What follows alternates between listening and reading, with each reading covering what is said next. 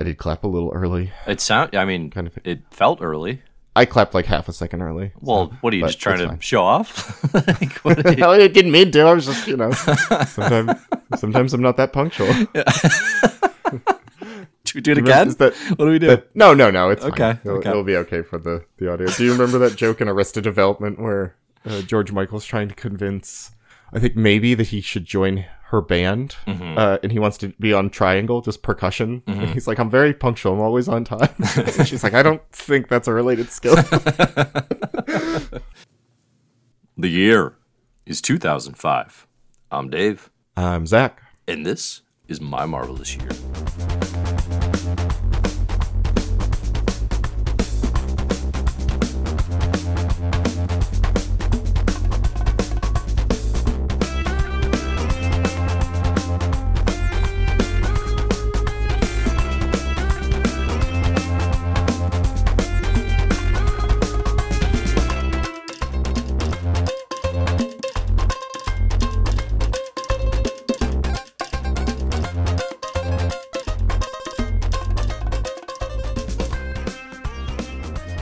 Hello, and welcome to My Marvelous Year, the podcast and reading club where we go through the history of Marvel Comics from its origins to today. You are listening to 2005, Part 3. We are going through all of the most essential Marvel Comics of 2005. Today we're going to be talking about Captain America, the Winter Soldier, and Iron Man Extremis. Some hugely influential, hugely memorable, and successful fan favorite runs kicking off right here. I am joined today. Did I introduce myself? I'm joined by myself. Let's do a little self-love first. I'm Dave. Hello. Welcome. Dave Busing, founder, editor-in-chief of comicbookherald.com. You can find my works on all Comic Book Herald properties, as well as My Marvelous Year. Now, when I started Comic Book Herald, not a lot of people know this, but there was an earlier version of CBH. It was called Odin's Thunderbolts. This is true. And Odin's Thunderbolts, I had a partner. He was a young teen boy, nubile young teen, and he worked on it with me. And he was really good at fighting trolls in the comments. Was kind of his skill set. He was very good. He was very sensitive and took it very hard. But his natural troll fighting skills were excellent. Unfortunately, he was lost to the trolls. They did win, and they drove him to madness. And I never heard from him again. And I felt tremendous guilt about that. I think in part you could say that's why Comic Book Herald, why I've stayed with it, why I've been consistent with it. Definitely that guilt drives me to produce a good product because I know it's what he would have wanted. But you know what? Before this episode, I went down to the local creek. And I found under the thin layers of ice here in the cold Chicago winter that's coming, I found Zach Dean lying there. Nubile man. Missing. Now. He's an older man. He's got real long hair. He's missing an arm. So I gave him one of those elderly grabbers, where you can pick things up so you don't have to bend down. I gave him one of those for an arm. And Zach, welcome back. It's good to have you. Thank you. I did just get a haircut, and my right arm is sore because I slept on it a little weird. So, yeah. I do feel very Winter Soldier-esque. It would be pretty funny if... No, that doesn't make sense. I was going to say if Bucky came back and he was... No, it could. He could be old. If he did. He is old. He just doesn't look and act old. No, but yeah, if he had if Winter Soldier reemerged and they'd kept him out of the ice long enough that he was 80 years old. We're really diving into spoilers here. You know what? Clearly we need to give a spoiler. Technically, yes, we should. Generally, I'd say yes. I've actually been kind of lax on enforcing this as a spoiler thing in the Slack over anything because it's I think just with the MCU, everyone knows. I think we've had people who were shocked that Gwen Stacy died. Yeah, sure. But spoilers for Gwen, by the way. Sorry, Gwen. But I think anyone who is into these, especially if you're this far along, if you haven't seen the MCU movies, I'd be shocked. So this always happens where I'll say okay, listen, if you're the person who fits this very impossible group, and then I hear from 4 people, and they're that was me. Well, also they're listening to this episode, which is about these comics, so it's I'm just saying, if you're the person who didn't know the Winter Soldier secret, quote unquote, I would love for you to write in and tell us how you avoided both the MCU and the comics to date in 2023. You can write us at mymarvelousyear@gmail.com.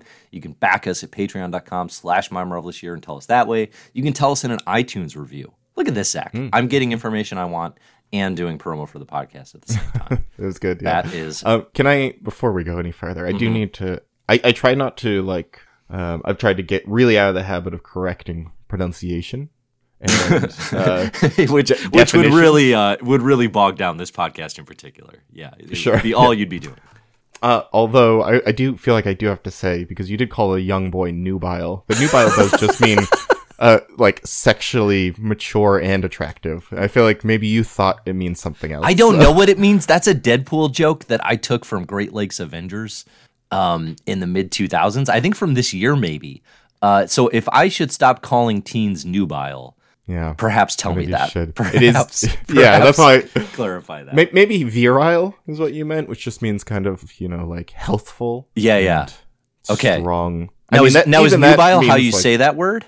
Yeah. That's fine. Now what I was saying was NEWBILE. They're so young that they're developing nubile, which is what is rising in all of our throats the longer this conversation goes. I don't like that. Yeah. Yeah, I do have a little cold actually, so if I'm a little raspy, that's why. Yeah, you got a little nubile in your throat. Disgusting. All right, let's talk about this comic. It's really good, Dave. Winter Soldier. Yeah. Brubaker. Yeah. It's been really hyped for me.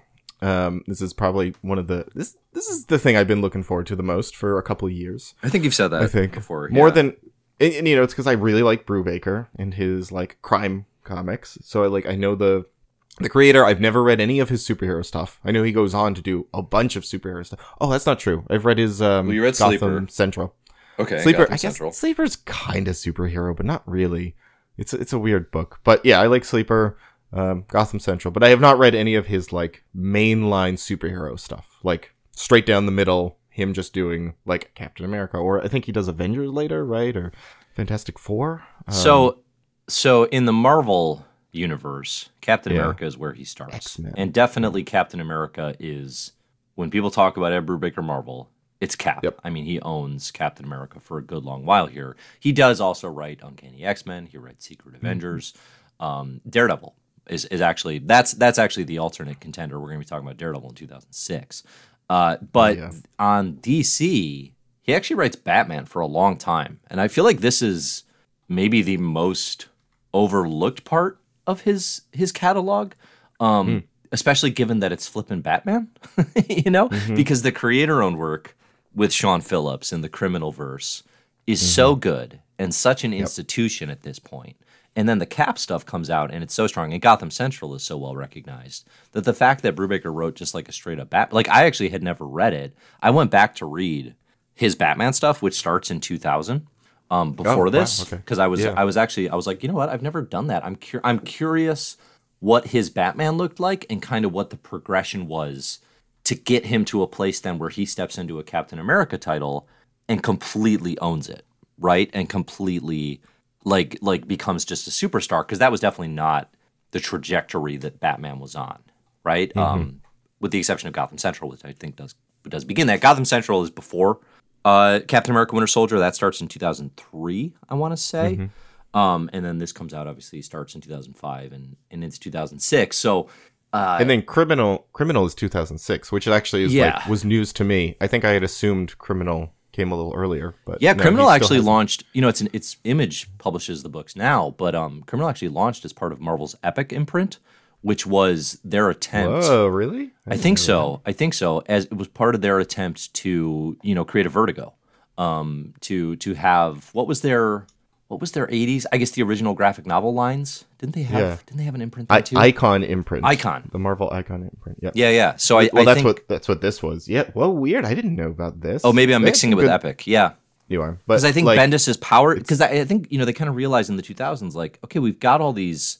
It's all Mark Miller stuff. It's Hit Girl, Kick-Ass, Powers. Yeah. They're we have these creators doing Marvel stuff, and they obviously have other outlets. How can we double dip on that? And for it would be an interesting topic in and of itself, because I've never done a deep dive on it. Because it has a lot of really successful books, but then it never Casanova by Matt Fraction. Like, wow, Yeah. there's a lot of stuff here that I'm like, I had no idea it started out as. Yeah, but you never think of it as like, Marvel oh, this is when their Vertigo begins. You know, I think of all these as like Image or some other indie right? I think, yeah, Right. They got sold, I guess. So. They did, yeah. Interesting. Yeah. So I mean, I came here with here's the expectations I had, which is that the question I had was, I was really curious how Ed Brubaker's style, which feels really distinct in everything I've read. I guess it's, stuff that comes later, but how I've read it with Criminal and Sleeper and I guess Gotham Central is that like he's a really distinct like auteurist writer.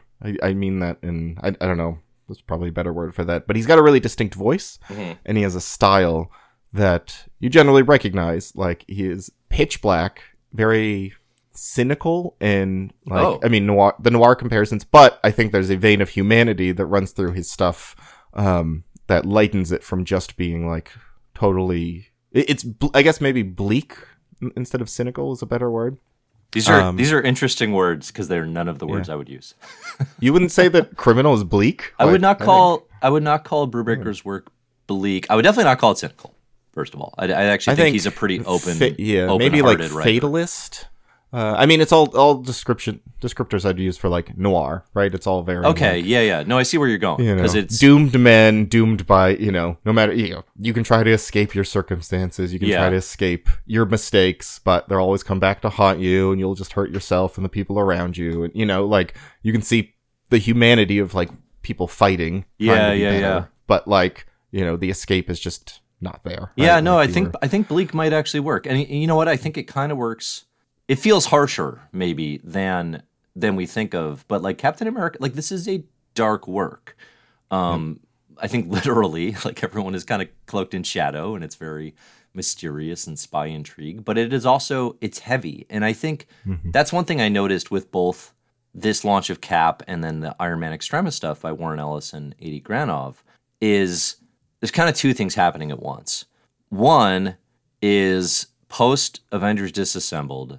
There's a real sense that creators and creative teams are going to get to step in and establish a modernized vision for these Marvel icons. You can just feel that in the water, and some of that is hindsight. We know things that go on to become big. But I think just look across Cap, Iron Man, Thor coming. Obviously, Daredevil's already had a moment. You can just kind of feel like, oh, these books are primed for Black Panther, which we're going to talk about, the Reginald Helden run. Like, there's a real sense of, like, giving creators keys to the kingdom and kind of establishing, okay, who is this character in the 2000s? It doesn't feel... It feels super modernized. It feels post-Authority. It feels post-Ultimates. It doesn't feel like the Heroes Reborn 1998 stuff where you have the Busiek-Perez throwback Avengers, right? Like it doesn't feel like all those conversations happen in daylight. You know what I mean? Like it's not like they don't take on darker stories like Ultron Unlimited, for example. Bad things happen, but those are Avengers stories set in the sun. And this is a Captain America set in dark rooms with challenging subject matters, I suppose. It's a corny thing to say, and I'm fighting myself as I say it. Do it. It's more adult. It feels mature. Okay, go ahead. I agree with all this. Here's the thing that shocked me about this book and like delighted me about this book is that it's all those things. It remains Brubaker's, like it feels like a Brubaker book. It feels like he's bringing all of his personal like interests and its stylistic quirks to this comic.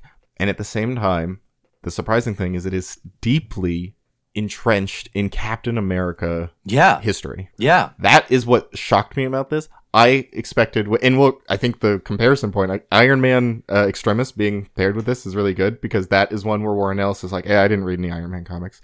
And you can tell, and it's a book that it's one of the reasons, spoiler, I do not like Extremis very much. Okay. You can hand anyone Extremis as their first Iron Man comic. It functions fine on that level. I think it becomes the like onboarding point for a lot of people. Yeah.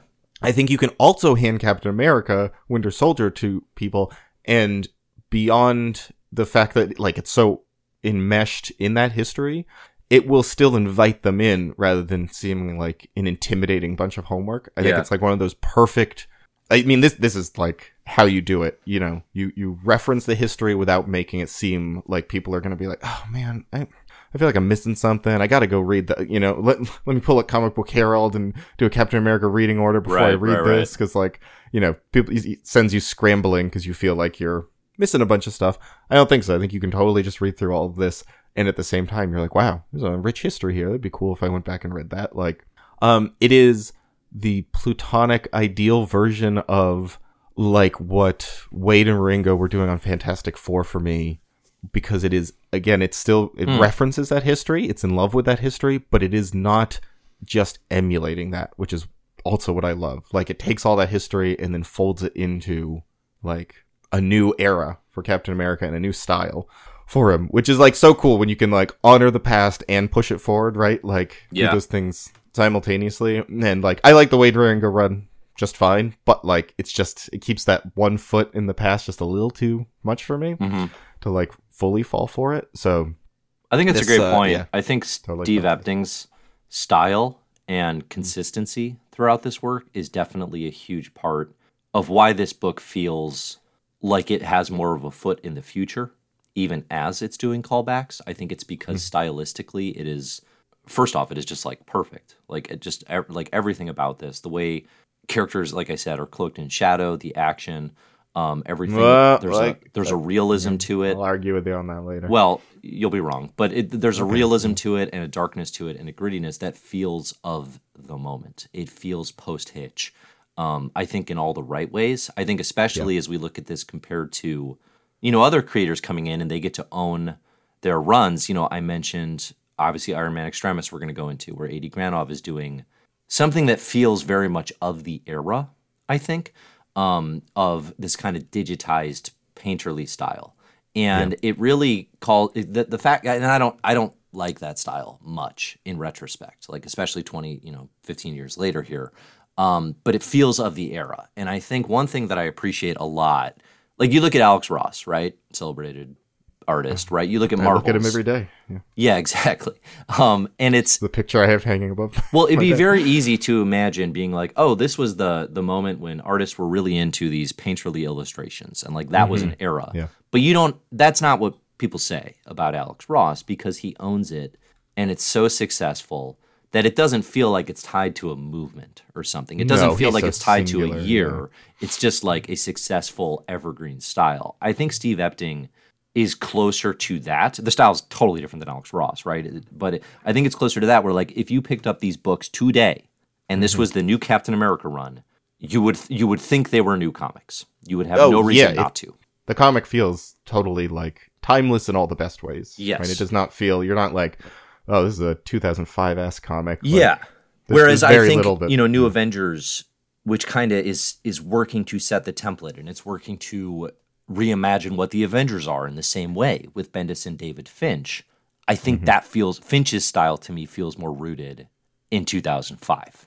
And I think Epting's does not. And I think and then Brubaker's style is, he is tapping in here to kind of these, from Gotham Central on, it's like a 20-year run of just like, he just writes this timeless, laconic, like, he just makes it look easy. Laconic, that's a good word for it. Yeah, for sure. No, he writes this nubile, laconic like style, and it's so inviting.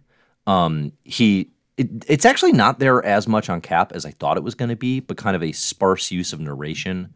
But just I think one thing that I love Brubaker as a creator. Friend of Comic Book Herald. I mean, obviously, like one of my best friends personally. But me too.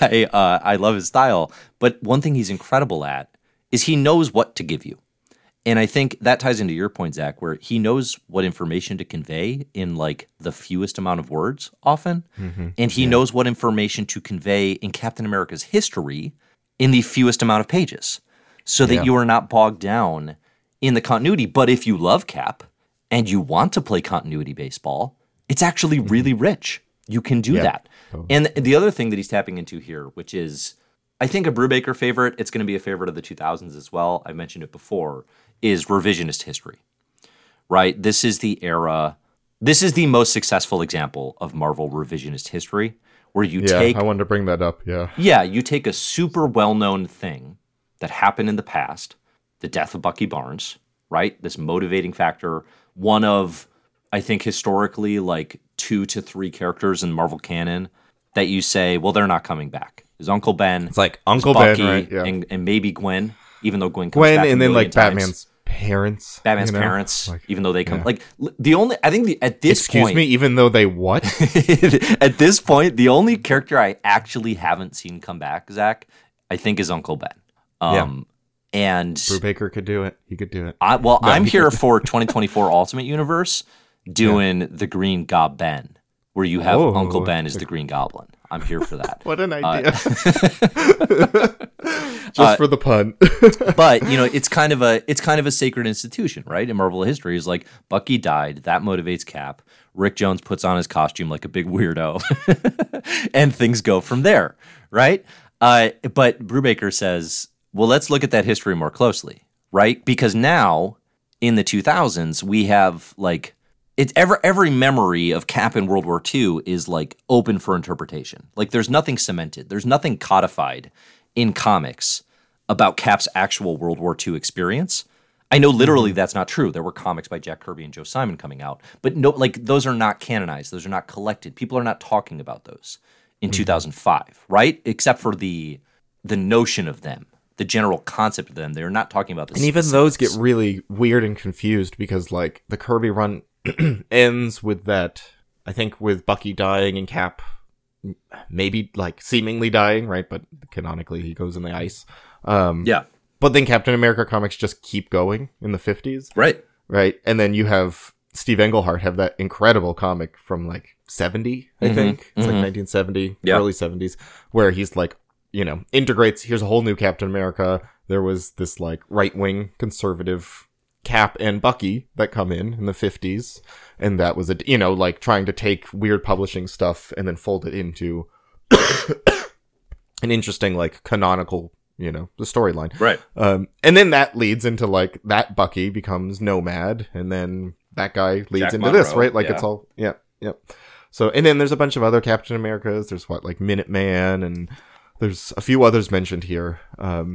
Some of which I knew because I've read a ton of Captain America comics. Like I really, you've probably read more Cap than I have. You did more of a straight through read. I still haven't done like the full, the 90s, 80s into 90s guy. Grunwald?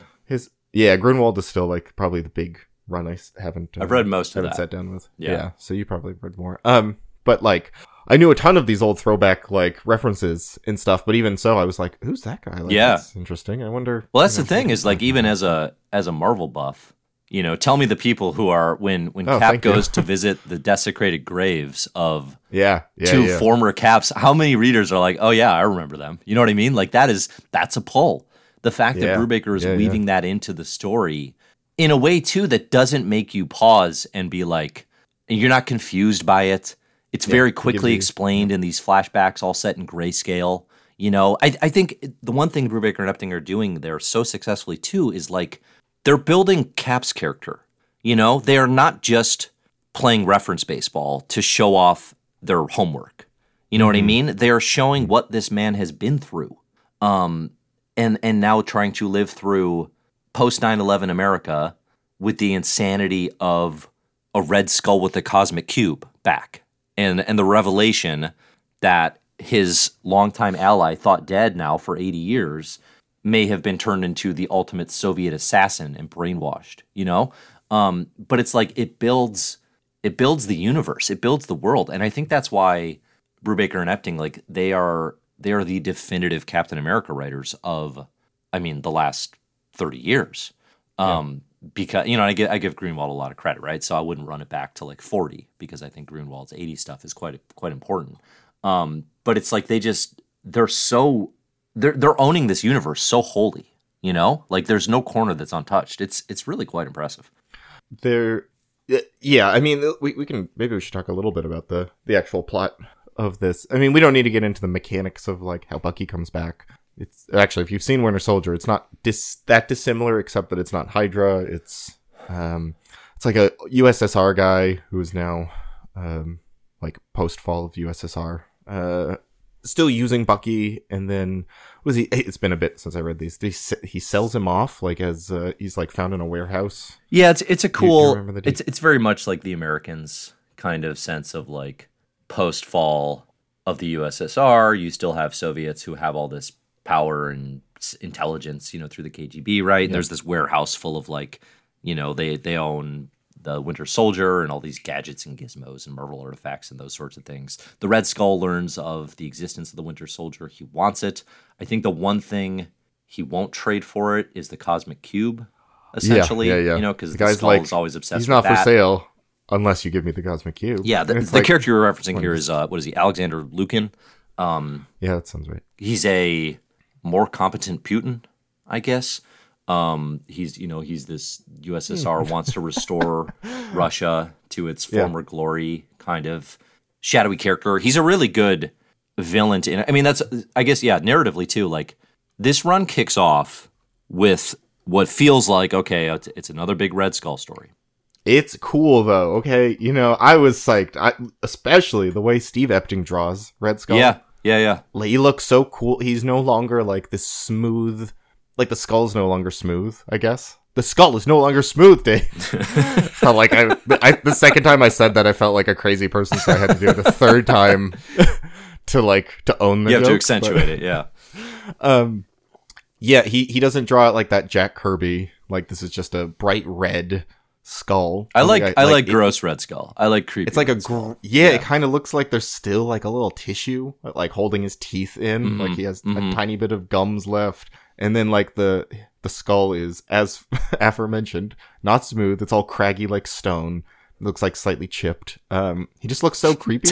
Tell me more about the texture of the skull. I love the texture of the skull. I mean, Steve Epting does texture really well. He does. That is something to call out. Like, everything here looks very rough and, I wouldn't say wet. It looks grimy. It looks dirty. Well, you did spill a big cup of coffee on your issues. It was very wet reading. It does look like he did have coffee poured over his skull, and then you let it dry, so it just kind of looks like caked with that. Yeah. Well, and that's how he's able to do it. He's so caffeinated. When you just absorb it through the texture of a red skull, oh man, you're able to follow around Steve Rogers, plot things out with the Cosmic Cube. Okay, most people don't know. So where I was going with that is, yes, you're right. I love that it's a great way to intro it, but I think the coolest thing that Brubaker and Epting do is they say, but this is not that story. Psych. Right? Yeah. Yes, it's a psych. It's a fake out. The end of issue 1 ends with Red Skull being sniped as he attempts to use the Cosmic Cube. It is stolen. Mother Night is killed in an attack. And there's this sense of like, no, we're not just going to replay the hits. We're going to spin this a little for you. That's what you need. That's great. 2000s, you should be doing that, right? Take a new look. Take a new angle. Listen, as the 14 issues progress, by the time we get to issue 14, it's clear, like, okay, we're not just doing away with the Red Skull. We're not crazy people, right? Like, yes, there is a presence and a legacy and a history to arch enemies that you can't quite replicate with other people. There's value in keeping them around, but I think throwing us off that scent is very, very smart. There's a sense that it's like, no, we're building something a little bit new, a little bit different. I personally love the Cosmic Cube, Zach. I think it's amazing. It has led to some of my favorite stories. Just as the idea of this magical wishing cube is one of my favorite Kirbyisms, I think, in Marvel. I've said this before, but one of the oldest comics I have framed on my wall is the final issue of when Cap takes the cube from the Red Skull in Tales of Suspense. Yeah. But so I have no problems with it. I think Brubaker and Epting understand you have to make this thing, you have to make use of this sparse. You cannot have somebody just walking around with the cube owning it all the time without creating just a straight up alternate reality story, So they make it, they give it a cost. They make it seem kind of cursed. There's a monkey's paw effect that I think Lucan is realizing as he attempts to use it.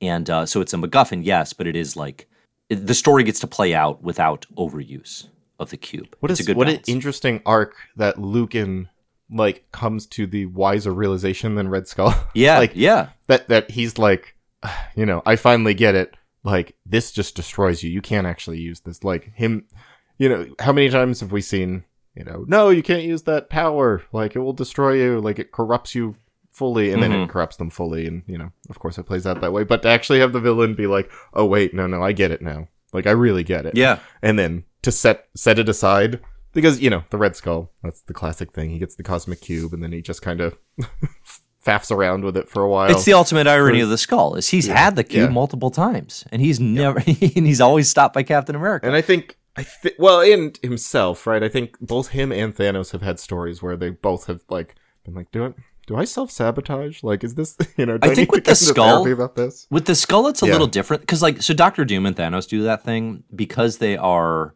noble supervillains. They have these moments of self-sabotage. They will ultimately undo accumulating all of the power that they have grabbed because of their vulnerable cores. The Red Skull is so pure evil that you can't really get away with that. You cannot do that the same way. So, like, you know, in the example of the Tales of Suspense by Lee and Kirby, the Skull doesn't, like, have a moment of emotion. He's just gloating, right? He's putting gold crowns on his head and gets distracted by wearing too much golden armor because he's trying to gloat and lord this over Cap. Like, that, to me, is the perfect use of the Skull self-sabotage. Now, that's not really how anything plays out here, frankly. You know, he's I guess it is the thing, too, of, like, you know, the Red Skull has these plans. He's literally just staring at the cube, and he's trying to get everything right. I guess it actually is happening because he could just use the cube at any point. Yeah, but he's like, you know, this will be deliciously doled out over the course of weeks. Yes. Right, my revenge. He's making it perfect. And then he gets murked by Winter Soldier. Yeah. Which we find out much later. You know, I was actually kind of surprised. Here's something. I was not around for this story. I mean, I was alive when this story was coming out, but I was not keeping up with it. And I'm assuming you were not reading this, like, week to week either. No, absolutely not. Month to month. Yeah. So do you think... How obvious do you think it was that this is Bucky? Because to me, reading it, you know, with the knowledge that, like, it is Bucky, as coming back as Winter Soldier, it screams, it's Bucky! It's Bucky! Like, it's Bucky! The whole time. I'm like, did people really not know? I'm assuming people guessed pretty early on. And I mean, Brubaker, oh, sorry, go ahead and finish. Well, maybe it was just the suspense of, well, he wouldn't do that, would he? Right. Like, that held people back from really knowing for sure. Like, really just being like, oh, well, it's going to be, you know, Bucky Barnes. Like, maybe just the fact that it would be like, well, he wouldn't do that because that would be crazy. Like, you don't bring back Bucky. You know, maybe he was dancing around that. But it is interesting because, like, you can't replicate the feeling of what the suspense of this mystery, you know, would have felt like at the time. Yeah. Yeah. I think one of the amazing things about it is it works so well without the mystery being important. Like, it's not a mystery of, is this actually Bucky, is not vital to appreciating and enjoying these comics. You know, like, even going into it, knowing it's Bucky, which, again, it's hard to imagine anyone not doing at this point. It's still well worthwhile, which is, you know, often not true of mystery. I think, yes, it's impossible to go back in time. I think your theory there that probably a lot of the suspense would have been, okay, Cap's talking a ton about Bucky. He's having dreams about Bucky. We're having flashbacks. Clearly, all the seeds are being planted for this to be tied to Bucky, right?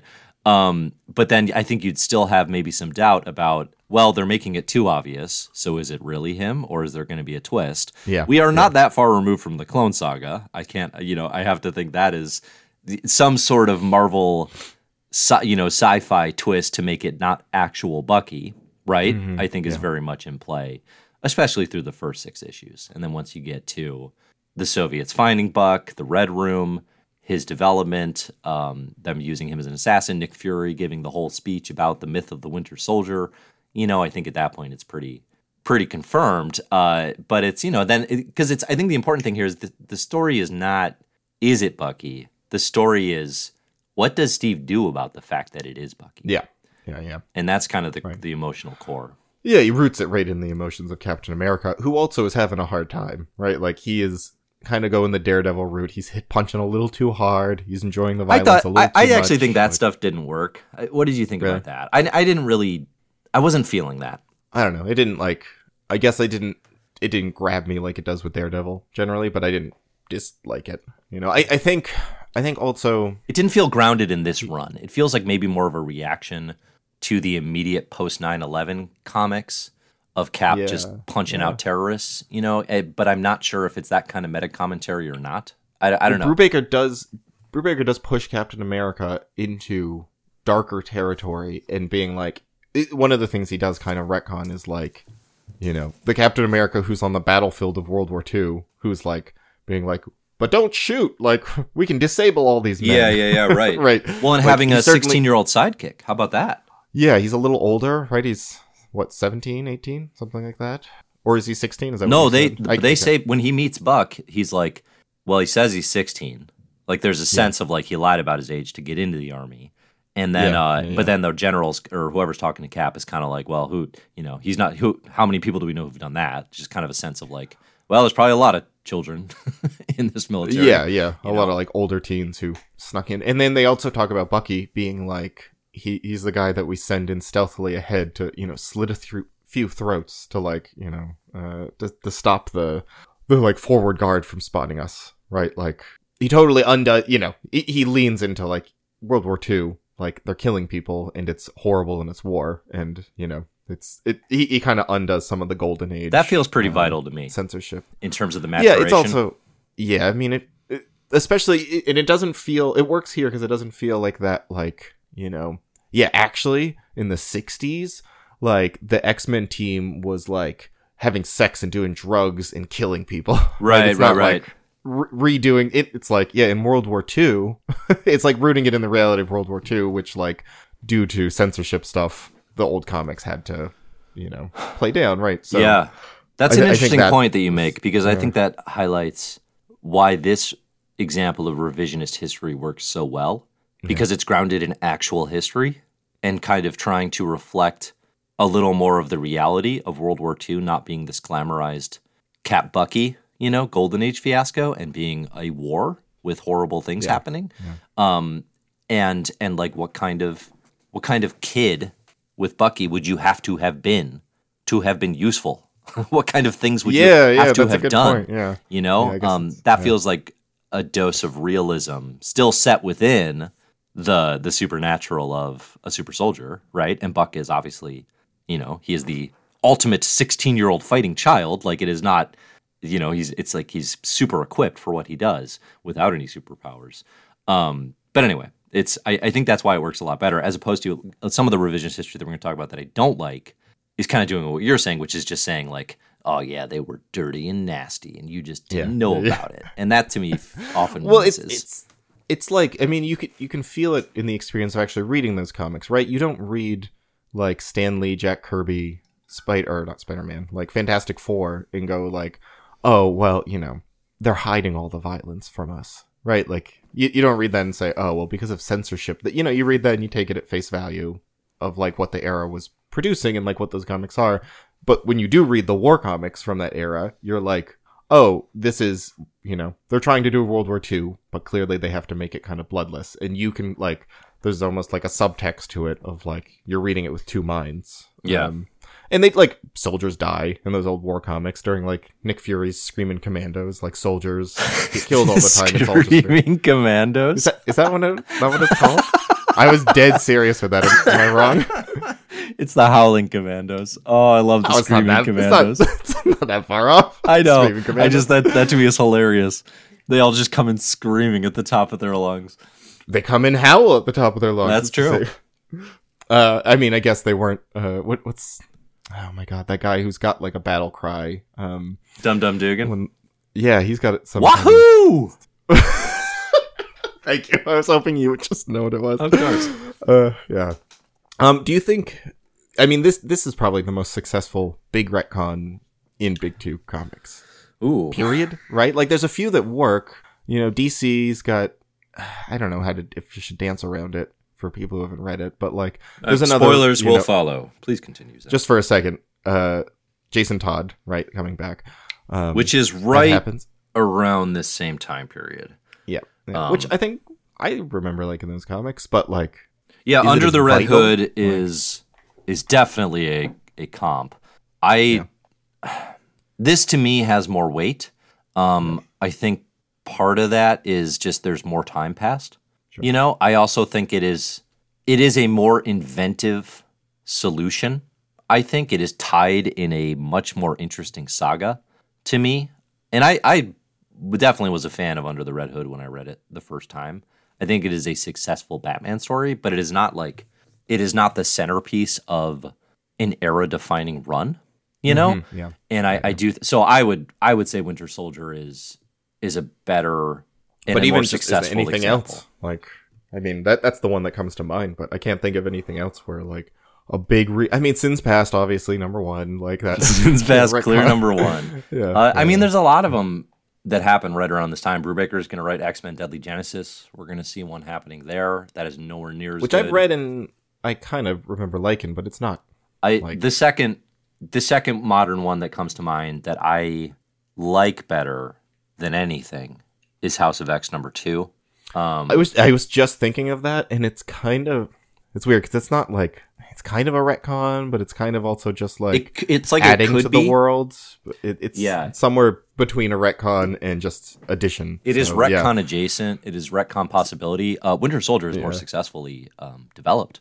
Well, for it's sure. also like, Winter Soldier's here to stay from now on, right? Yeah, Like, that too. He brings him back, and it's not like, oh, he's here for this run. It's a great retcon, and then no one uses him again. Like Bucky's here. Bucky becomes a mainstay. Mm-hmm. He looks cool. Let's talk about that. I do love the design. The looks USSR red star on the metal arm. The metal long arm, flowing hair. The Colossus arm is great. The black mask. The first time I ever encountered the Winter Soldier was in the first Ultimate Alliance video game. And have you ever played those? No. So just the X-Men one. He comes in, because you encounter a villain a minute in those games, right? It's just kind of, the whole Marvel universe is coming at you. And Winter Soldier comes in and he's like, I'm going to get you, Captain America. I'm a supervillain. I'm going to take you down. Like, just all this, like, very stock in trade supervillain talk. So I thought the Winter Soldier was just like another new bad guy, right? Who fights alongside Crossbones, and like there's no indication of what and I thought he would look kind of corny at the time in the video game, at least, right? It's just like, all right, just this like long-haired angry guy with a gun. Like what's interesting about him, But I think Efting sells the heck out of it as the super assassin, and then a guy came in stomping on stilts, and you were like, woo, here we go, this is my speed. Finally a realistic depiction of the real world. Now this is a villain. Yeah.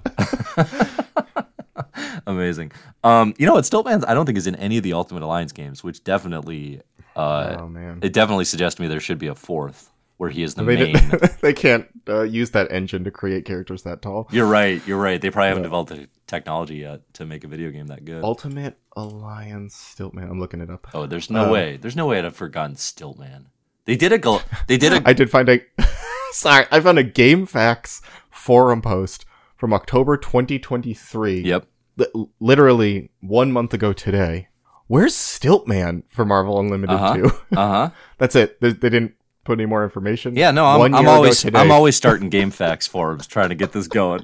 That's how I try to get the ball rolling. And then people being like, "Where's Maggot?" Yep.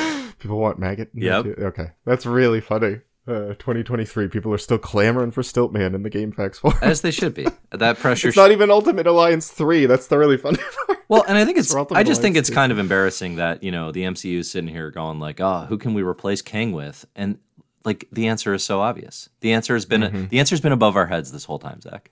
Okay, all right. I have a kind of a slightly unrelated question, but it got me thinking. It's a Red Skull question. Red Skull and Cap have that like really special. They have a really special relationship. That the villain hero relationship where they feel so like deeply tied to each other. Like they feel like their identities are tied up, and the other one like existing in the struggle against the other one. Skull's literally in a cloned body of Steve Rogers right now as well, which I love. Oh yeah, I love that detail carrying through. It's yeah, that's right. I forgot about that. And I was just trying to think, like, how many other heroes have that, like, one defining relationship? It's like Batman and Joker, right? Yeah, for sure. And I can't I couldn't really think of anyone else in Marvel who has that. I mean, or Superman and Lex Luthor, maybe. That's not Marvel, you goofball. No, I know, but I'm just trying, like, besides, there's only a few. I mean, these, Spidey, like, really, Green Goblin, but I guess with Spidey, his rogues gallery is deep enough that it's not. Yeah, it's not a 1-to-1. Because I kind of think you could equally pitch Spidey and like Doc Ock. Doc Ock, right? But so it doesn't feel like and it's like Fantastic Four and Galactus, kinda. Well, Fantastic Four and Doom. I mean, Reed Richards and Doom. Doom, yeah, okay, yeah, Fantastic Four and Doom. But then again, like I don't have that feeling where like Daredevil and Stillman. There's so much. There's so much. Daredevil and Kingpin, actually. That's a good one. Of get there for me. Where I feel like they're just so like tied in with such like rich history and like thematic cohesion, where you just kind of feel like Thor and Loki. Yeah. I guess I don't actually know if I'm like I don't know. I don't feel the like strength of that Ant-Man and Egghead antagonism. I don't know who Egghead is. I do think you need. Yeah. It definitely limits how great your stories can be when you don't have a 1A arch villain. I think like there is just that you get that like endorphin rush. Is that right? Dopamine rush. What do endorphins do? Do they do the same thing? Yeah, I don't know. You should know. Okay. You get a rush. You're the scientist. Come on. You get a rush when the Red Skull shows up, right? It's a very easy shorthand to say, oh, this baby matters now, right? This is big stakes cap stories. But that is also a danger. There is also, that can be a crutch. Yeah. And then it can be like, well, if you don't have the goods and you're not delivering, now you're just wasting. I think somebody as we saw with Sterling. Wait, Jim Starling? Jim Sterling. Now, Jim Starling is the name of Darkwing Duck's alter ego in the DuckTales reboot. Oh my god, I feel like it's Jim Starlin, you Looney Tune. Jim Starlin. Yeah. I was like, something's wrong about the way I'm saying this. Like Jim Starlin with Thanos every year coming back over and over. Like diminishing return kind of thing, maybe. Pushing that button in the 90s just a few too many times. And it's like, none of this is bad, but also, like he works really well used sparingly, and then there is like we got to a saturation point. Well, and one of Thanos' problems is he's the opposite, where he's an arch-villain in need of an arch-hero. And he doesn't really have. Starlin fully commits to Adam Warlock, but I actually think that Warlock never quite. After Infinity Gauntlet, after the Infinity Watch stuff, there's diminishing returns there, I think, with Warlock. And you have, obviously, Captain Marvel in the 70s, so he's kind of rotated players. But yeah, no, it's a good point, right? Like, the Skull shows up. It's that's going to be a big cap story, even when he's killed. That is just such an indicator of, like, a confident creative team, potentially, Yeah. Or, it could, I mean, I don't know, people maybe reading the first issue are like, I'm out. This can't, cheap fake out. Yeah, right? yeah. Like it could, sure. You could read it that way, but I think it's done with enough, like it sets the stage for the whole run. I think tonally, if nothing else. And you see Bendis do it with Kingpin and the Daredevil stuff too, right? Where it's like, well, Kingpin's out of the picture, and then he's back, and then he's out of the picture, and then he's back. So it's like, I think there's a smart pacing element to be like, all right, let's take this out. Let's show this thing that's going to get everyone excited. Let's cloak him for a minute, and then we'll bring him back for the big end game kind of stuff. That's definitely the game plan here, I think, as well. I love these comics. I think these are. Me too. There's a reason these books have the reputation they do, I think.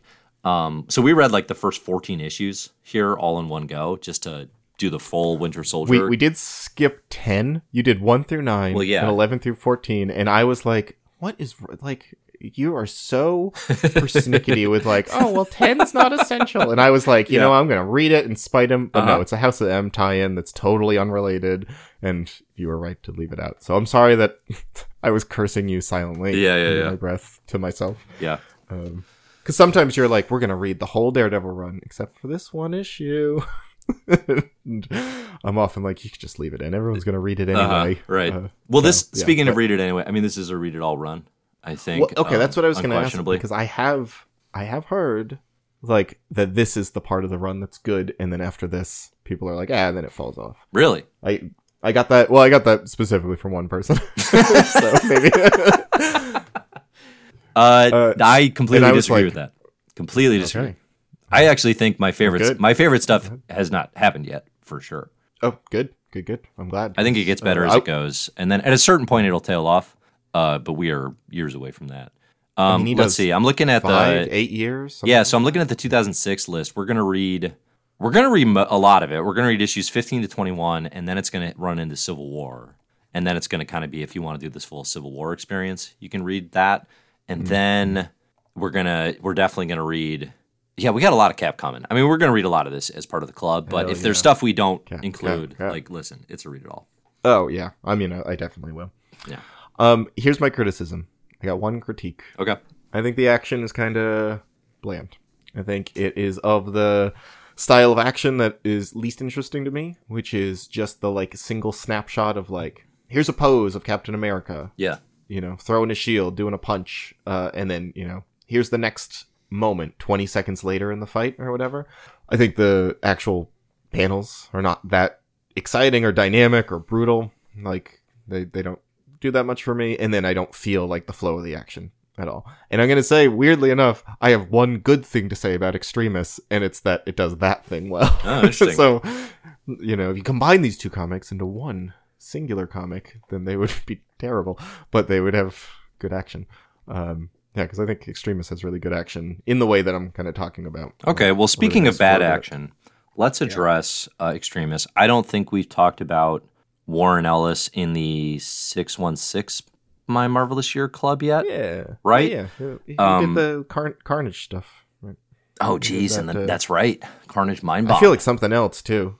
There's some Thor stuff in the 90s. You know, you're right. There's lesser Ellis stuff that we probably did talk about. The caveat with Warren Ellis, incredibly celebrated comics creator, is over the past couple years since we've been doing My Marvelous Year, it was revealed that he had participated in well-documented harassment of dozens upon dozens of women. I think there is a website. It's called So Many of Us. Is it .com? Yeah, So Many of Us.com. It's wild. You know, the thing is, like, what's really interesting is you go through that and read it, and it's like a PhD thesis on like the abuses of Warren Ellis. Yeah, because it is interesting seeing like it's so well documented that like if you read any one account, you'd be like, okay, well, I don't know, that kind of sounds like, you know, like you had a bad experience with the guy. But is that really? And then you read this and you're just like, oh wow, this is, you know, like this crazy series, this pattern, this history. Yeah. Anyway, go check it out if you're curious. It highlights the reasons. Just again, like you said, incredible documentation around why it's kind of impossible to be positive about the individual.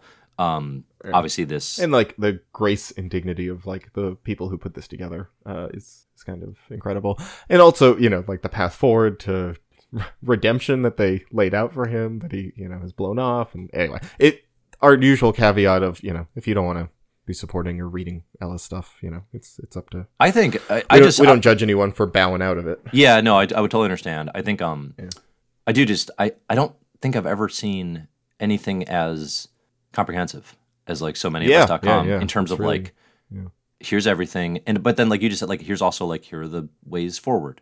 Like to have just like the women themselves who were abused in their ways, like documenting that, and then it's kind of incredible. Recommend checking it out. Okay. Iron Man Extremis has been adapted into Iron Man 3, the MCU film. Kinda. Well, no, totally. A little bit. I mean, it is not as nearly as direct an adaptation as Winter Soldier. I don't disagree with that. Yeah, but that's true. Oh, yeah, we are covering two huge MCU polls. Yeah, I guess. I mean, as this podcast's Iron Man 3 defender, love that movie. One of my favorite MCU. Wish I'd never rewatched it, or I would have agreed with you. Stupid. You're stupid. really sink into just straight playground bullying name calling now. Yep. Sorry. Yeah, I mean, it takes the nanotech. It takes the turning your body into an Iron Man, and then it takes the names of two characters, and I think that's about the extent of it. Yeah, because like the guy who kills himself at the beginning here, the doctor who kills himself. Yeah, he's Guy Pearce's. Yeah, he's like the main villain through the run. The Mandarin stuff is not there. I just, here's the thing. I'm getting upset because I love Iron Man 3 and I don't like these comics, so I don't want them compared. You like the movie more than the comics version of this. If you say the opposite, I will lose my mind. Are you going to say I like the comic more than the movie? The fact I that like you're the even use considering of it. the. I like what it does for Iron Man as far as Sure. Extremis technology and that concept. Yeah, I like the okay. way that is developed in the comics definitely more than what comes of the MCU. The other thing that it does better, but it's something that the third movie is not trying at all. I mean, the irony of this is it also kind of provides the template for Iron Man 1 and the modernized origins of Tony Stark. Here, here's a list of the things I think this comic does very well. One, it really hones in on Tony Stark's origins as a arms dealer, as a weapons manufacturer, and getting back to that initial Stan Lee, Jack Kirby premise of this guy has done great harm in the world. He is designed to be unlikable, right? Incredibly wealthy off of deadly weapons. And now here is his redemption arc of trying to make up for that. It gets back to that, which I think Iron Man comics can... It's always there, but you can often kind of get away from it. It really recenters that in a modern context. A lot of the modernization is just like literal changing of dates, right? Instead of Vietnam, he's there in Iraq. Yeah. Okay, yep. It's yeah, sad how easy a switch that is, but Captain but it works. America also did the same thing. We didn't talk about this, but like Nick Fury talks about like Cap being dug out of the ice like in the late 80s, early 90s or something. And you're like, oh, whoa. Yeah, they're willing to actually address just timescales. I think say it out loud. I think it's because everyone's reacting to 9/11 specifically, and they're like, okay, we have a date here that we need to have our characters around because we've integrated a real world terror into our own universe. You know, I feel like there's maybe more willingness because I feel like now they've kind of reverted back to like vagueness of a sliding timescale where it's kind of like like if you're trying to like actually map out on a timeline when things happen, like I don't think Marvel cares to help you do that. You know, I don't think that's important to them. And you shouldn't care. I like continuity. I don't like timelines and mapping to dates. I think that is a fool's errand, and it just does not matter for enjoying story.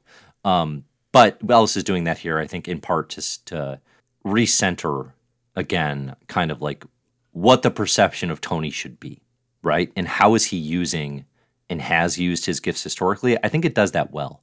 The second thing I like is the actual development of Tony being like, all right, let's put the Extremis technology into my body to make my organic self a living Iron Man suit connected to all of my technology. That's just cool as hell. It's really cool sci-fi. Cool, I love it. I love what it does for Iron Man in this era. It's very cool. Warren Ellis, I think, here's the... It is kind of nice having someone, so thoroughly canceled, because I normally wouldn't be like, yeah, this guy's stupid as hell, but I would be like, this comic's stupid. But yeah. He reads as like the smartest guy in your college dorm hall who likes to like hold court. Here specifically, like I've read stuff where I think he comes across as much more intelligent and like kind of does that Hickman thing where you're like, wow, this guy knows a lot about the topic, and he's, like condensing something, complicated and interesting into something that's like fun for the layman, right? Yeah. Like X-Men Powers of 10 with the like singularity mind stuff. That was my nickname in my college dorm hall, was the Singularity Mind. No, I was gonna say the layman, but that's good. And it feels like he's trying to do this here. He does a bunch of stuff here where like his characters are, I don't know, talking at length about some large idea of war ethics or science or whatever, and it always seems so dumb to me. There's a part here, and I know I'm being like, you're gonna argue with me here. I know it.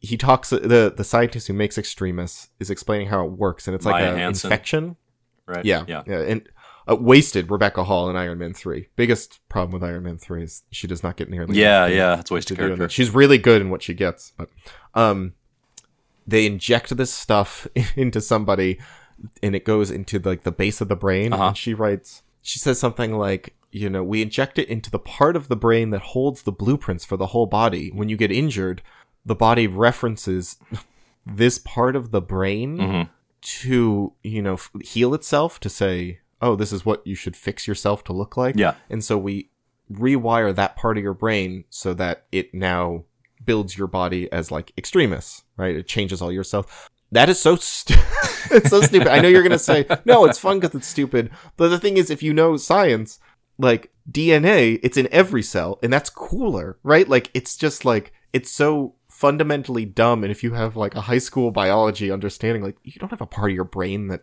So, all right. What would happen if you cut your finger and then your finger has to talk to your brain to figure out what to do with it? No, it's in every individual cell. That's the cool part, is every cell knows what to do. Zach, I got so irritated. Zach, your actual science knowledge is for sure getting in the way of the tried and true comic book science. But let me say, hang on. Okay. Sorry. I actually don't disagree with you in this particular book, because Ellis is so proud of his popular science subscription, and he is referencing it so hard that it's like, all right, if you're going to commit to this is the sci-fi science adaptation, you kind of do have to get some stuff right. And you can't like just wing it to the degree of Stanley the Manly in the 60s. You know what I mean? I think Which is fun and fine. Like, as a comparison, Ultimate Iron Man just happened, and we have... Ultimate Iron Man is incredibly stupid. Let's be clear, but it is kind of a fun stupid.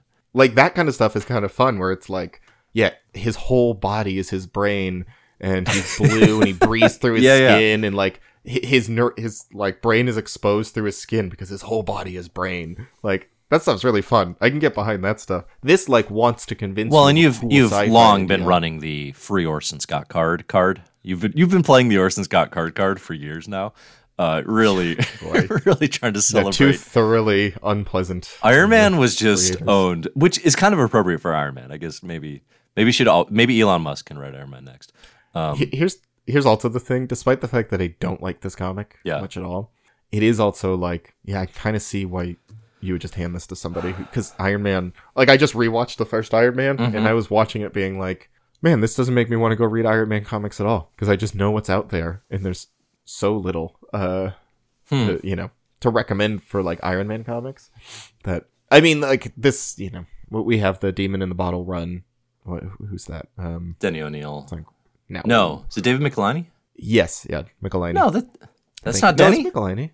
No, hang on, hold the phone. I don't know where you.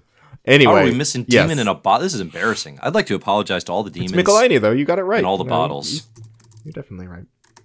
It's there's just not that many good Iron Man comics, so this still is like top 5 Iron Man comics for me, which is a wild thing to say.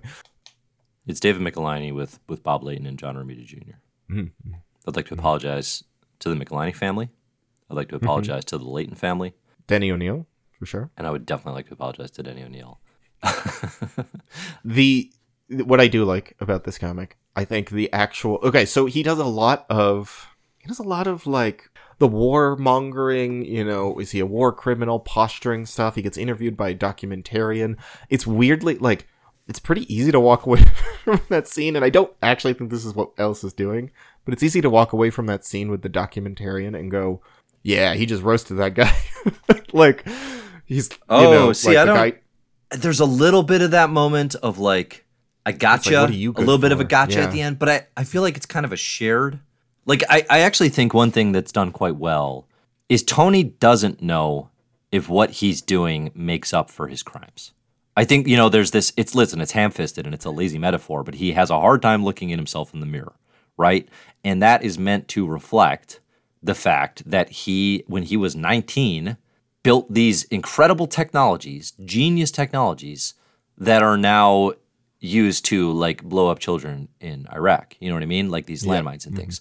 I think that stuff should haunt him.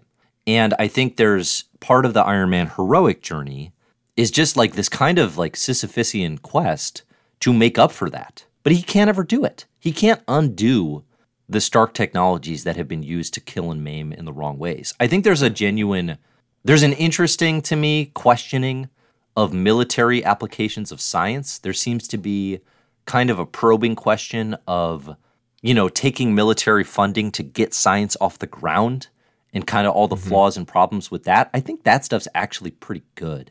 It raises questions in Iron Man that are at least interesting questions to me. Don't you think? I just don't think no, because I think they're like not really unsettled questions. I think it's pretty easy to look at this and if you put it in a real world context to go, yeah, this is an extremely evil guy, right? But that is not how people read Iron Man. You're challenging you're challenging the like decades long perception of so don't talk about it, right? Like it's kind of one of like But that's more cowardly to not talk about it. I think it's just like if you really want to get into it, then it has to be, like just asking questions. It feels very, I mean, by the end of this also, it ends on a very super heroic note of him being like, I'll be able to sleep at night because I stopped one villain, and arrested his, best friend. Yeah. Who also wanted to use the power for a more humane purpose than what Iron Man does. It was like she literally did a much smaller version of what he does actively, and she, is framed as the villain and he's framed as the hero. There's the comparison I kept thinking of is that Ultimate Captain America, Jason Aaron mini, that I think does this really well of like, doesn't completely just say like, yeah, this guy's a nasty little villain, we hate him, and I'm just, like trashing on a character, right? But by the end, really leaves you with like a bad taste in your mouth. I never had a bad taste in my mouth about Tony Stark in this comic. I think the comic is way too like, I do. Oh, I take no sides. I definitely do. Yeah. I think it is meant to. Maybe I'm misreading the tone here. That's possible. I mean, I do think, I'm not saying you're doing this, but I think there's a temptation now to reevaluate an Ellis written comic. Let me just say it this way. I have the temptation to reevaluate an Ellis written comic way more harshly. Like there's an openness to reevaluating his work because of the knowledge we have now of who he is as a person. And so I find myself definitely walking this line of feeling maybe more critical. Because in the past, certainly, if somebody says, like, what's the best Iron Man comic of the 2000s, this is on my list. Like, there's no question asked, this is on my list. When I reread it, I'm mildly disappointed by it, but I'm finding a number of things that I think it does well. If you go from, the Busiek Sean Chen run into this, I would read this 75 times before I read the stuff that just came in the previous 5 years. Yeah. Ellis is a really competent comic book writer. So like he is one of the best comic book writers of the modern era. But he is objecting to is like humanly, personally has committed terrible acts, right? So I don't think I have that because I never really like loved Ellis to begin with. Like I really like Planetary, and I think that's about it. So like I'm a big Transmetropolitan fan. I don't like Planetary as much as you, but I think it's very good.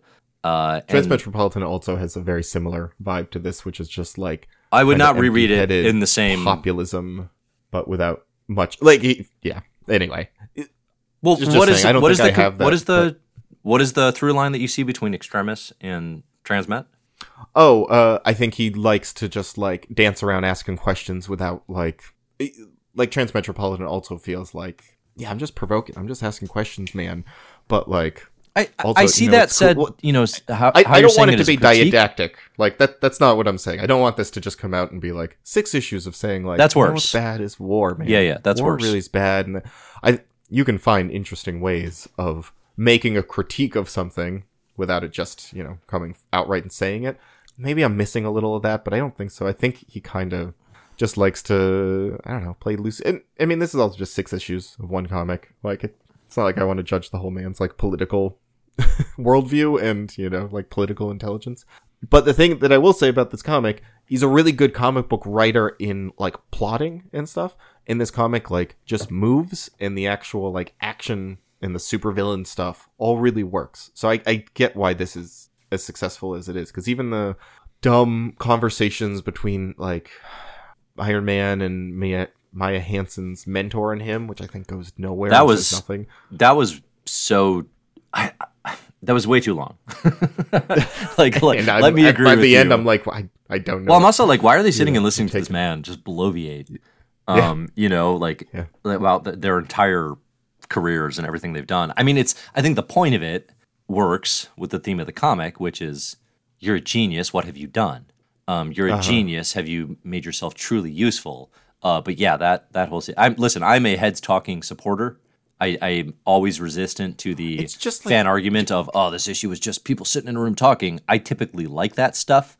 I did not enjoy that particular sequence. A comic that asks, can Tony Stark be redeemed for his crimes? Yes. Right? Okay. Like crimes against humanity, which this sets up that a lot of children have lost limbs because of his weapons. Things that he sells directly kill children. If it wants to ask the question, if he turns his back on that and wants to redeem himself, is that possible? I think that's an interesting question. I think that's a question that you could set up and leave in a place of like people walking away saying, yes, no, I don't know. Like this, pitches a path for someone to try to do that, but can you ever do it? Like that's kind of interesting. By the end, it doesn't, and I think it kind of just leaves all that to the side. I think you have to. So I don't think this is like a perfect comic by any measure, but I do think you have to leave a degree of ambiguity when you're asking those types of questions, because to your point, if you try to come out and answer them more just directly, I think you're going to kind of look like an idiot. Well, but I'm talking about like Miracle Man, right? Like, so we just covered that in extra issues. That leaves it in like, is that good? Is what he did good? I don't know. Like, it just presents it matter of fact, and it leaves it really up to you. And well, there's also a lot of specificity about what he does. Right, that's what I mean. Like, I think a comic where you're trying to see Iron Man actively attempting to redeem himself instead of justify himself out loud. I think the active attempt, though, is all rooted in our knowledge of the history of Iron Man comics. We know what he's been doing. We know how he's been avenging. You know what I mean? Like, we know the good works. We have seen the deeds. I think this is kind of calling out. Well, if that's the answer that, like, I'm making up for my war crimes by being a superhero, then, like, I don't know. That's his whole deal. Like, I think that is it. I think that is the answer. Yeah. And this is calling attention to that. He does say that. And, like, I guess that documentarian is like, do you think the kids who have lost, arms to your landmines, think the Iron Man suit is cool? Which is I think that's a genuinely challenging Iron Man question. I like that. I don't know. It doesn't go, like, I never felt icky about Iron Man, and I think it should make you like squirm about the guy a little bit. I feel like, but it is a Marvel comic. You can't. Well, totally. You know what though? Like, let's actually credit it on that front, because both this and then Black Panther, which I'm going to talk about with Charlotte. You're not going to be on that one, Zach. But Black Panther does a similar thing, maybe to an even heavier degree, where it's like actually quite critical of the military, and it's quite critical of American foreign policy in ways. And I think there is a surprising willingness for Marvel Comics to do that. I don't know. I guess throughout their history, there are these moments where they do it. Like Mark Grunwald turned Ronald Reagan into a lizard. Steve Englehart, Secret Empire, right? Like Richard Nixon is the head of the Secret Empire, right? Like it's not like commentary like that doesn't exist. But I guess when I see it now, I do have that moment of like, would Marvel have the conviction to publish that commentary today? And I think a lot of times the answer is yes. And maybe it's not as, because it's a relative credit thing, right? It's not the most scathing thing that's ever been said, but it is like within the confines of the work they're doing and the audiences they're trying to reach. Is it a little bold? Yeah. This is, okay, I'm going to take it into like a much more political realm here, which I think the comic invites. It does. But what it does that irritates me, and this is a critique from my political point of view, is that it turns what is a large structural issue in like the weapons, like military industrial complex and the men who are, just cogs in that. It turns that into a personal journey of redemption. Because at the end of this, Maya Hansen is like, I'm trying to do the same thing you are, right? I'm trying to like just take the military funding I have and use it to like heal people. Yes. I'm trying to trick this funding into being used for actual good. Right. There's no difference between us. And it ends with Tony Stark in a hero pose saying, she's like, you're no better than me. And he poses and goes, but I'm trying to be, and I'm going to be able to look myself in the mirror tomorrow morning. Which is, that line is so bad. With really all bad, of the looking in the mirror stuff throughout this. Oh, it's so direct. Okay. So like that angle of, like what matters is that the weapons dealer feels good about himself at the end of the day. Yeah. Not that he literally materially tries to make amends, right? Like, which they can say in this comic. He says he uses the Iron Man costume. And like you're saying, the history is there, but like I think it should have been more forefronted. Like, him actually trying to make up for it. I think that's a question of, like, could he, if he wielded all of his money and power towards trying to undo the harm he's done, like, can a billionaire donate their way out of the evil that they had to do to get the millions or the billions? I think that's interesting. We just don't see that. It's just about, like, him feeling better about himself. Well, and I do feel like, I think I agree with you in the sense that that is actually a more imaginative path of, like, Tony should have this experience, in my view, and be thinking about the ways Stark Tech and all of his billions could be funding a person like Maya Hansen's science, so they don't need military funding. To me, that is the more imaginative actual path forward. What he's actually doing is developing the world's coolest cell phone. Like, it's not a one-to-one. And the fact that the comic doesn't seem to see that feels like a weird miss, you know, where it's just like, well, actually, all we need to do is imprison this one person. And you're right, it's a very superhero comics way of thinking. You know, we punched our way out of the problem, as opposed to what you just said, which I do think is, I mean, I don't know that I'd be curious to see, because, like, you pointed out the Alan Moore Miracle Man, which to me is like one of the ultimate examples of somebody being like, here's my vision for what the world could be through the lens of Miracle Man. And you read it, and it's like, oh, some really cool ideas in here. Interesting. Wonder how that would play out, right? Yeah, I have to give up, like, most of my personal freedom, but, like, life seems pretty sweet, you know? Like, and that makes you uncomfortable. Like, it's a very interesting thought experiment, I think, unquestionably. I think that's actually a thing you could do with Tony, because without the godlike power, he has the godlike money. And you so rarely see it. I don't know that you ever see it, really. I think, it's funny, like, I mean, maybe this is just modern stuff, but it's like there's creators are so often more interested in being like, what if he lost all this money? And it's like, well, what if he used it? What if he did something with it?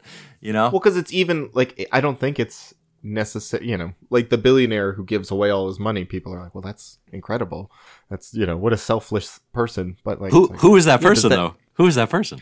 I mean, a few billionaires have done that, of like, I'm mapping out my wealth to be gone by the end of my life. Those are the stories I want to see reflected in an Iron Man comic, but also questioned, I think, like, because I think that's a really tricky, complicated thing of like, does it make it up for the fact that you made that money, that now you are the person who is like, I get to decide where it goes. I'm the arbiter of where wealth flows, and I get to decide, like, what causes are worth, that's this is all effective altruism. Like, we're getting, that's what I mean. I was like, now I'm starting to like get so many layers far removed from what this comic is actually trying. Yes, but I think you're painting, to me at least, if that's a pitch for an Iron Man comic, I'm like, oh, finally, somebody's doing it. You know what I mean? All right, Dave. Listen, Zach. You put up the money. I'm right. Let's call CB right now. I think we've got it. And by we, I'm going to get Sam Bankman-Fried on the line. He's going to help me co-write. Don't want this thing out. Okay, all of my complaining about this comic aside, the action is really good. It's some of the best action I think we've read in modern comics for me. Interesting. There's one extremist guy. Oh, who's also like a white nationalist. That was my additional piece that I liked. Is I had completely forgotten there was a domestic terrorism element to the who got the extremist powers. And there's just a brief perspective of like, I don't really calling know out what the evils of that. Therefore, but it's okay. It is touched on so lightly. It's like, listen, is it effective? I don't know, but I was like, okay, I actually like that detail. I think that helps understand who this person is and what the danger is. There's that one scene where the guy is sitting in a park bench with this girl. That's what I'm thinking of. Yeah, who's like, this punk anarchist who looks too much like Maya Hansen. I was confused by that. Sure. And they have this, like, they connect on both, like, we hate the man, we hate the government. And then that morphs into him talking about, like, the purity of the white race or whatever. Yeah. And she's like, oh, go, back to your inbred, whatever. She starts, like, making fun of him, being like, get away from me, you hick. And then, like, really effective paneling here. Right in the middle of the conversation, like, smash cut to her bloodied body on the ground. Like, really effective way of doing that, I think, of like just this guy's violence and temper and everything. What do you what do you love so much about the action? Because I find the 80 Granov art, it feels like I was saying earlier, it feels very of the era to me. I don't think like it's a the 80 failure or grand anything of- like that. I think it works for Yeah. Iron Man.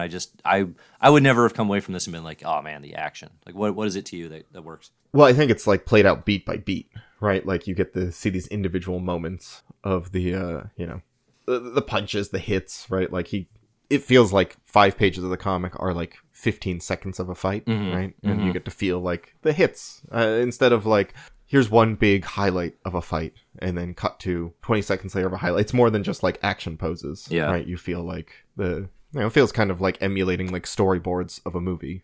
Sure. I do think one of Ellis's and greatest I think it looks strengths cool. Like through the this era. violence looks. Oh, go ahead. Oh, sorry, go on. No, please continue.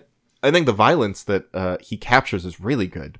I think like the Extremis guy is like knocking heads off, punching through people's faces and stuff. Yeah. And I think this like digital art style really lends itself to that. Like I don't know if it's fully digital. There's something digital about it.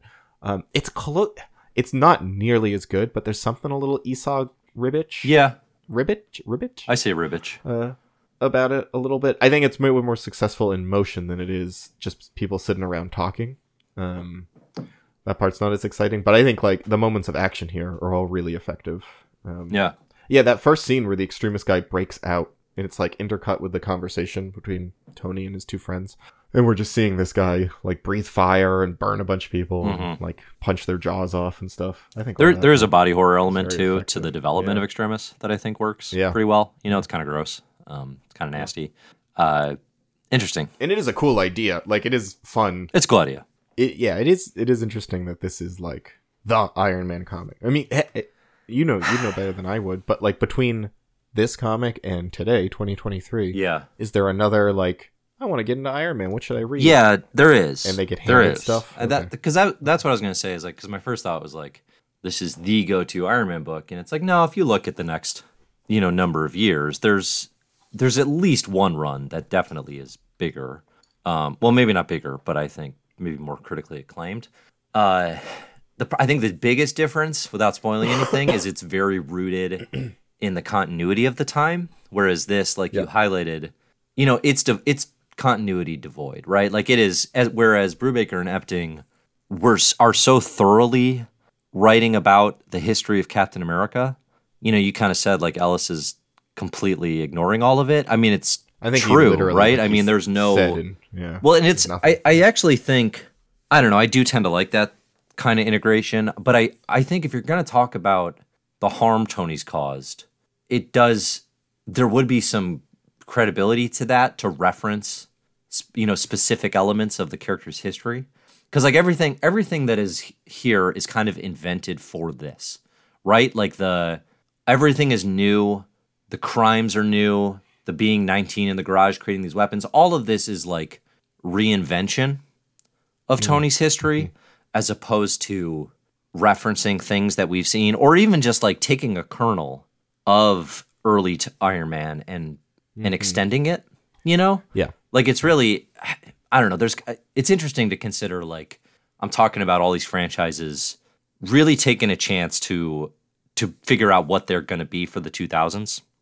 And the differentiation between that and just doing an Ultimate Universe version of things. I don't know that Ellis's Iron Man is an Ultimate Universe version, but it kind of could be. I think it's a way more boring version than the one we got, frankly. Blue Baby. Yeah. Yeah. Well, even frankly, the Mark Millar and Hitch Iron Man interpretation. I do have to stop saying Blue Baby, which is an actual like medical condition when babies. Yeah. No, I've seen one. It's not good. It's yeah. I'm sure it's very traumatic for any parents out there. No, but you're talking about like Alien Blue, not even. Yeah. The Tony Stark baby. But no, I think like this is there's such fascinating runs to compare to each other, because Winter Soldier is the comic book lover's dream in like every regard, and Extremis is kind of just looking and being like, all right, if I need to make Iron Man cool for 2005, how do I do that? Right? Or like, I need to make Iron Man relevant for 2005. How do I do that? In some ways it works. Although I think in some ways it doesn't. But it's a very easy book to hand to people. Yeah, I don't know if this sets the stage for like I'm not like, where does it go from here? Except for like, he's got new tech. It's kind of a power tech upgrade, which, Iron Man so often is which is fun, reduced to in terms of like, what's the new armor? right? Like this is, it's not really that different than what's the new costume armor. It's just, it actually is a power set that is going to allow Tony to do things he couldn't do before. I do think it's interesting in that regard. We're going to see that come to life a little bit, you know? I think and this is, Ellis is done, right? He does 6 issues over the span of like a year and a half. Like this book's slow coming out if you look at the release dates. If I was reading this in the moment, man, it's actually kind of weird this got as high an impression and higher perception as it does. I feel like fans were probably pretty annoyed. But wait, was that him or was that Granov, do you think? Oh, I don't know. That's a good question. Yeah, that's an interesting question. That's not that good of a question, but we better get to the bottom of this. Yeah. But yeah, I mean, it's it's going to go in other hands from here, and other creators are going to have to figure out what to do with this.